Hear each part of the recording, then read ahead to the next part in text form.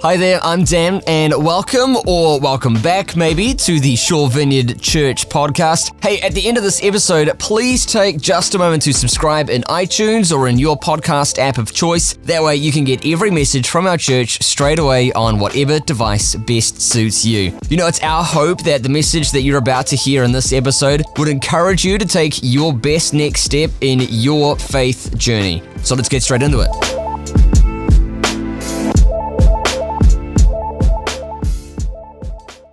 A incredibly nutritious sermon from Jackie Lloyd. No, it's great. If you don't know me, I'm Tim. I'm an associate pastor here. I was just on the acoustic guitar, and now I'm here. But I have the pleasure of introducing Jackie. I was thinking about this because Jackie's been a vineyarder for many years. I'm sure you'll give a bit of your story around that, will you? Or? About 93. Yeah, 93. 90.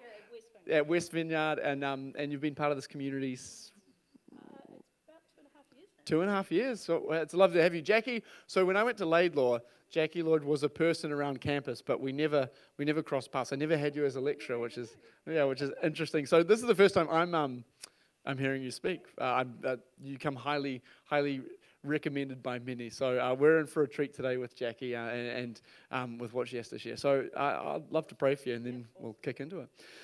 Well, Creator God, we give thanks for this time and this place here. That each week, in our busy lives, we can gather and find a space of rest and a place of remembrance of who you are and what you've been up to and what you are up to and what you will be up to in our lives. So in this time, through Jackie's words, I pray that your Spirit can speak and translate the truth that she's speaking into our hearts as it needs to be heard. So I pray for a sense of peace and clarity and a sense of, I guess, speaking prophetic life into this community through her words today. In your beautiful name, amen.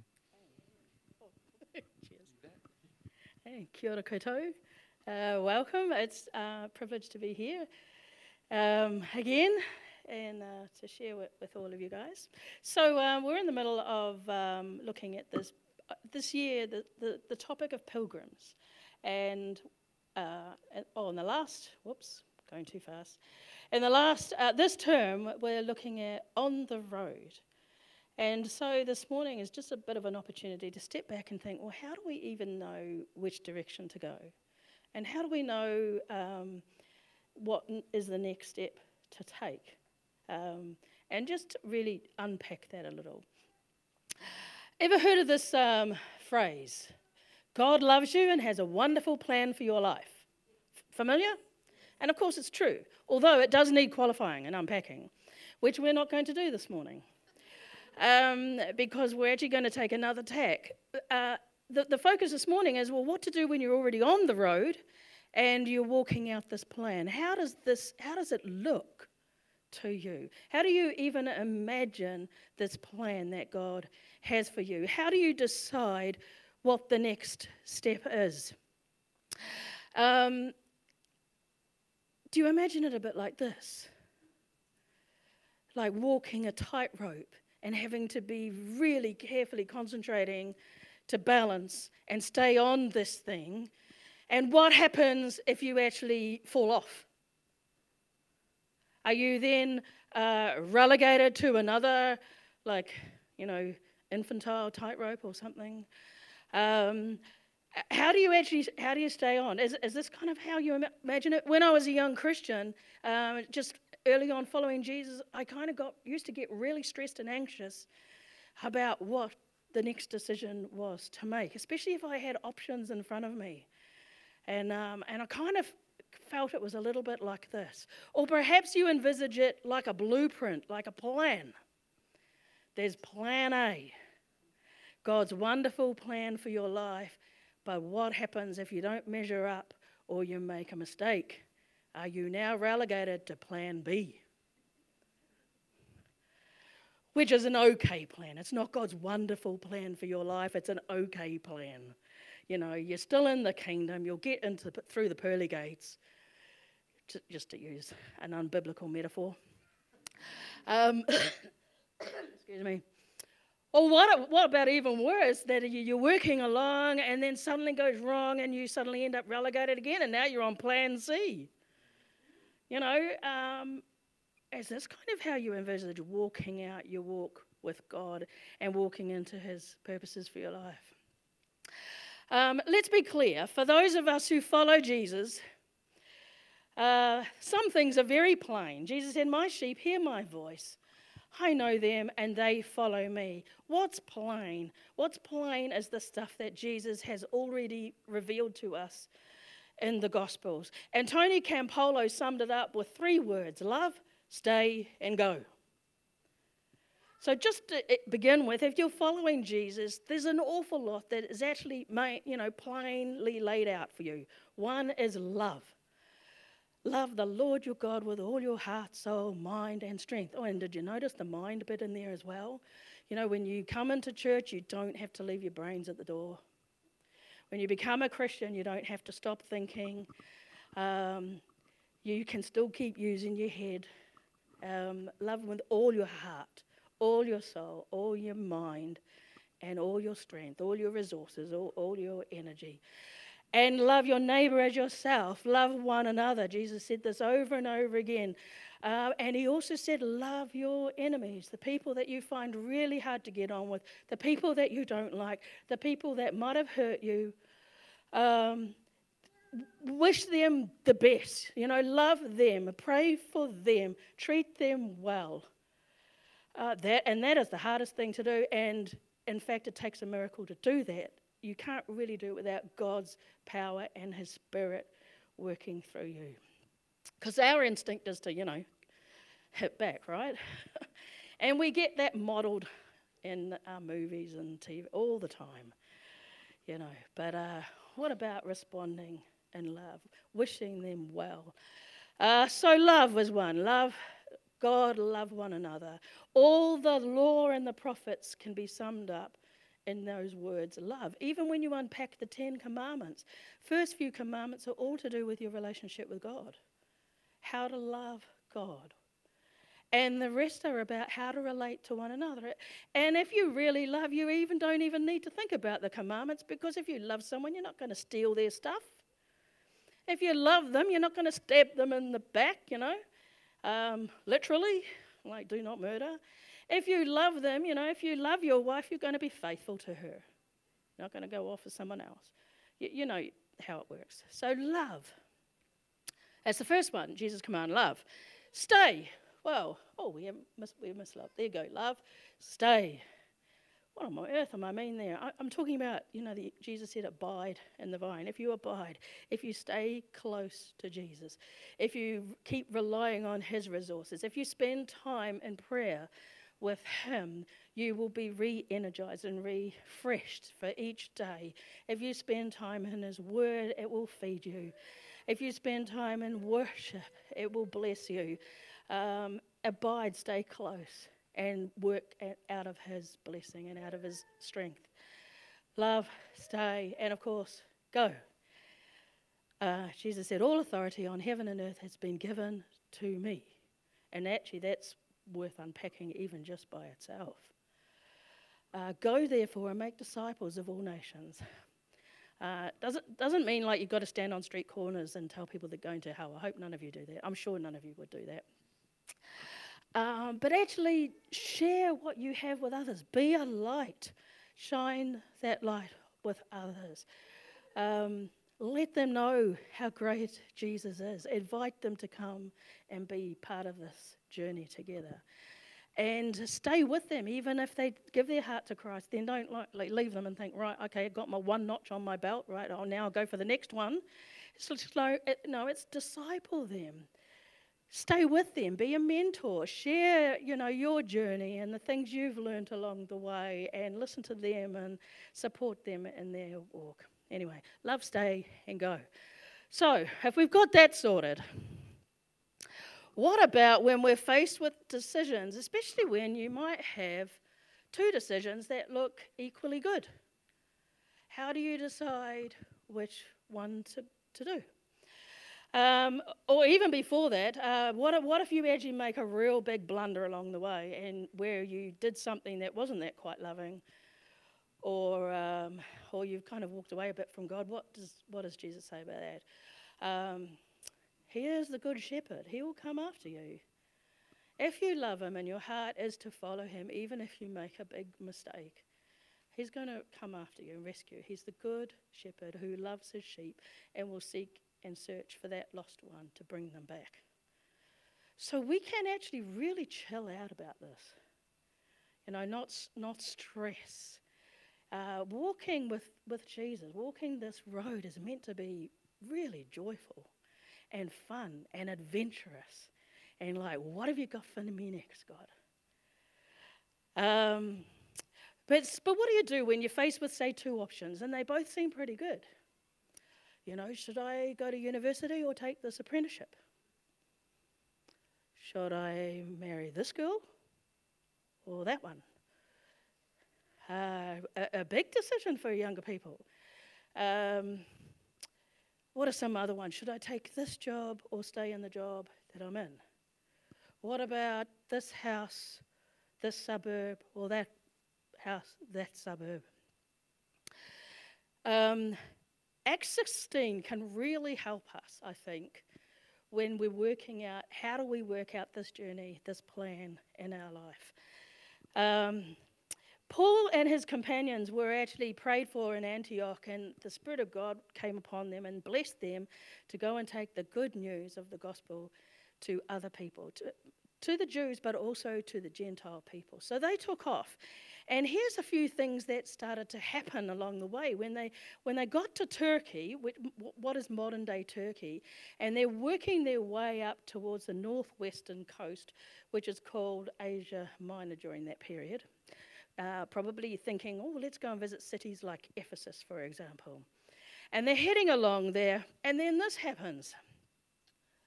Now, is this clicker? Sometimes it's working, sometimes it's not. Paul and his companions travelled through the region of Phrygia and Galatia, having been kept by the Holy Spirit from preaching the word in the province of Asia. Now, how interesting. Have you noticed the Bible's not like a novel? It doesn't give you loads of details. It's just very matter of fact, this happened, then this happened, and it just really records in a very concise way the really important things that the writer wants to get across. But somehow or other, the Holy Spirit kept them from preaching the word of God in Asia. We don't know how that happened. But it doesn't say that Paul and his companions sat on the side of the road thinking, okay, we've got to have a big prayer meeting. Something's not quite right here. We were heading off over here. Now we can't go in. Perhaps we need to pray and just check that everything is okay. Right? There's no accounting of anything like that happening. They just seem quite chilled. Okay, we're not going over there. So, all right, we'll preach preach about God in Phrygia and Galatia. And then this happens. When they came to the border of Mysia, they tried to enter Bithynia, which is kind of in the north of Turkey, but the Spirit of Jesus would not allow them to. And you're thinking, wow, that's really weird. But again, does the Bible say that they then decided, okay, we've got to have a big prayer meeting? Who has sinned? Things are not going the way we thought they were going to go. Okay, let's have a confession session. Maybe there's sin in the body of Christ. Or did they start thinking, perhaps it's a demonic attack? Right, we've got to do spiritual warfare. We've got to pray against the powers and principalities because for some reason things are not going the way we thought they were going to go. Actually, the Bible doesn't say they did anything like that. They must have been pretty chilled out because there's nothing there about how they responded at all other than they just took the road that was in front of them. And what we can actually see here is actually the Holy Spirit and Jesus himself through the Holy Spirit really guiding these people. They're heading off one way and then somehow, and the Bible doesn't even make it that clear, Spirit of God goes, no, not this way. And it might just be a matter of timing. Because we know that Paul, for example, later on does get to Ephesus. And there's massive revival in the city. And many people come to Christ. So it might just have been, not now. There's somewhere else I want you to be now. And then they go somewhere else. And the Spirit of Jesus said, no, not here. And so what do? Well, they take the road that's available to them. They pass by Mysia. And they went down to Troas, which is a harbour town. And they're like, okay, so we'll take the road that's available. So sometimes, you know that phrase, you know, one door closes, another door opens and all that. Sometimes actually God does close a door. Like, okay, not that one, not that one. But it's very obvious, one way or another, that those are not the right door. We don't have to go like pushing on it and go, is this, you know what I mean? Just stressing about it. Okay, where are you up to? So, and then during the night, Paul has a vision of a man of Macedonia standing and begging him, come over to Macedonia and help us. So then Luke writes, we got ready at once to leave for Macedonia, concluding that God had called us to preach the gospel to them. So when they actually come to a place, they get to Mysia, you see, they get to Troas, and there's nowhere else to go now, there's just ocean. So they must have been thinking, okay, well, where are we going next? And then God makes it really clear, this is what I want you to do. Set sail and head over to Macedonia and preach the gospel to them. So Paul has this vision of a man from Macedonia. So here's a little bit of a map of where they travelled. Can you vaguely see my little red dot there? So here they are. They've come through. Here's Paul's hometown, by the way. That's Tarsus, where he grew up. They went through Derbe, Lystra, Iconium, all those parts of Galatia, Antioch. It says Asia up here. Really, the whole of what we would call modern Turkey, in one sense, is called Asia. But Asia. Oh, clicking on the wrong button here. Yeah.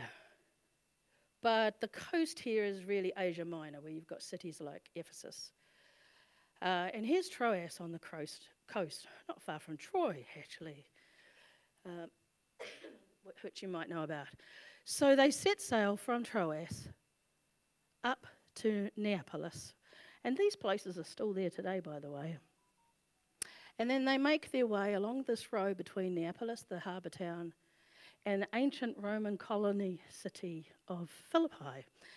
And the road is still there today, that ancient road, the Via Egnatia. And I had the privilege of being able to walk along that once and being able to imagine Paul and Silas and his companions and Luke walking along this road to Philippi.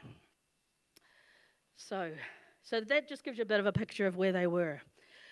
Now, they get to Philippi, and I think that when I was a young Christian, if I had been one of Paul's companions, by the time we arrived in Philippi, I might have been thinking, right, where is the man from Macedonia? Oh, we got the news and weather. Where is the man from Macedonia? Paul, what did he look like, in your vision? Did he have like dark curly hair? Like, look out for the guy with dark curly hair. Was he wearing a red robe? Look out for the guy with the red robe. But again, the scriptures don't talk like that. They don't say anything like that. They just seem pretty chilled out. And Paul's modus operandi is when he gets into a new town, he would, on the Sabbath, which is the Saturday, he would join the local synagogue. Well, Philippi doesn't even have a local synagogue, which means that the number of Jewish men in the town is really too small to actually have one. So what would sometimes happen then, Gentiles, non-Jewish people who love God, would sometimes get together and find a nice place to pray, like, for example, down by a river. So Paul suspects, okay, well, maybe there's a group down by the river. Let's head down there. And they get down there, and they find a bunch of women. But did they think, no, we're looking for a man from Macedonia. Let's not waste our time with this bunch of women. They don't. Actually, Luke writes, we sat down and began to speak to the women who had gathered there. And so they really just walk and they trust God and they respond to what is right in front of them. They've been called to share the good news about Jesus Christ with people they know now they're meant to be in Macedonia. They've come to Philippi and it's like, well, let's just share the good news with these women.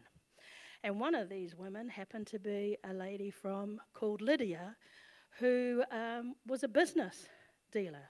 She had a business. In purple cloth, which is very expensive actually in those days. And she actually came from Thyatira, interestingly, which is back over in Asia Minor. And it looks like she probably travelled back and forth a few times selling her wares, but she has a house in Philippi. She's one of these women that Jesus and his companions are talking to.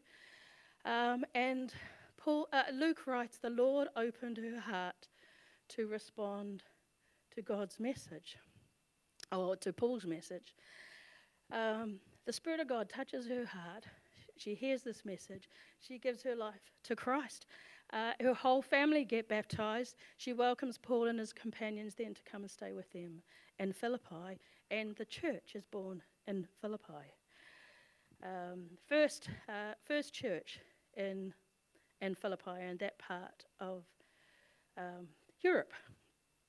There were other churches in Europe that actually got there before even Paul got there, but in this part of Europe at least. So God is actually working among these people. God is actually blessing people. So Paul and his companions stay there for a while, and they probably continue to preach the gospel over a number of weeks and help these women and the men now, because there would have been men in the community as well by this stage, because whole families came to Christ and were baptized. And just giving them an idea of what it means to follow Jesus Christ. But then through a turn of events, Paul and Silas end up getting arrested and flogged and thrown in prison. And their feet are put in stocks. So here we are again. Something's gone wrong. And by the way, when we say God loves you and has a wonderful plan for your life, that doesn't mean everything's all going to be super rosy. It doesn't mean you're never going to get sick, or you're never going to fall over and hurt yourself, or in fact, Jesus said, one of the things that will follow you if you follow him is that you will suffer persecution. That's a promise. So following Jesus is not about having this perfect, rosy life. But anyway, they're in prison. So what do? Do they get concerned? Does the scripture say that they start worrying and praying? Where did we go wrong? We still haven't met that man from Macedonia. Perhaps we need to pray harder.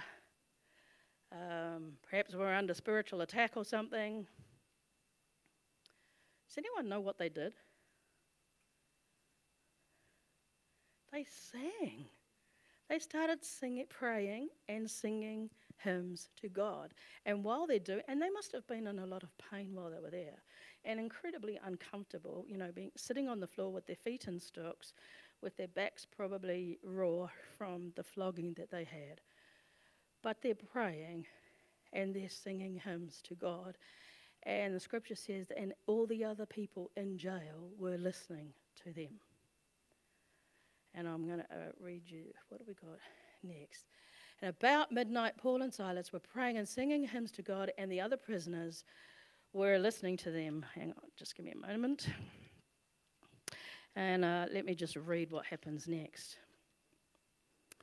Suddenly there was such a violent earthquake that the foundations of the prison were shaken. At once all the prison doors flew open, and everyone's chains came loose.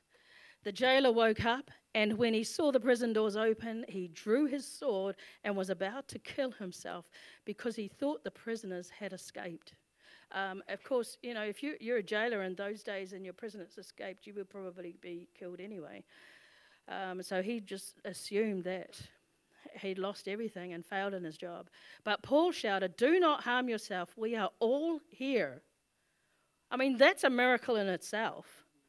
Now, there's massive earthquake, all the prison doors fling open, all the chains fall off these prisoners, and it's only Paul and Silas in there that are actually followers of Jesus. Everyone, we don't know what the other crimes they might have been in there for. Some of them might have been there because they were in the wrong place at the wrong time. But they don't go racing out. It's just like this presence of God is so there because Paul and Silas have been praying and worshipping God that they actually don't move. The jailer called for lights and rushed in and fell trembling before Paul and Silas. He then brought them out and asked, "Sirs, what must I do to be saved?" Wouldn't you just love people to come up and say that to you? Make things so easy. They replied, "Believe in the Lord Jesus, and you will be saved, you and your household." Then they spoke the word of the Lord to him and to all the others in his house. At that hour of the night, the jailer took them and washed their wounds. Then immediately he and all his household were baptized.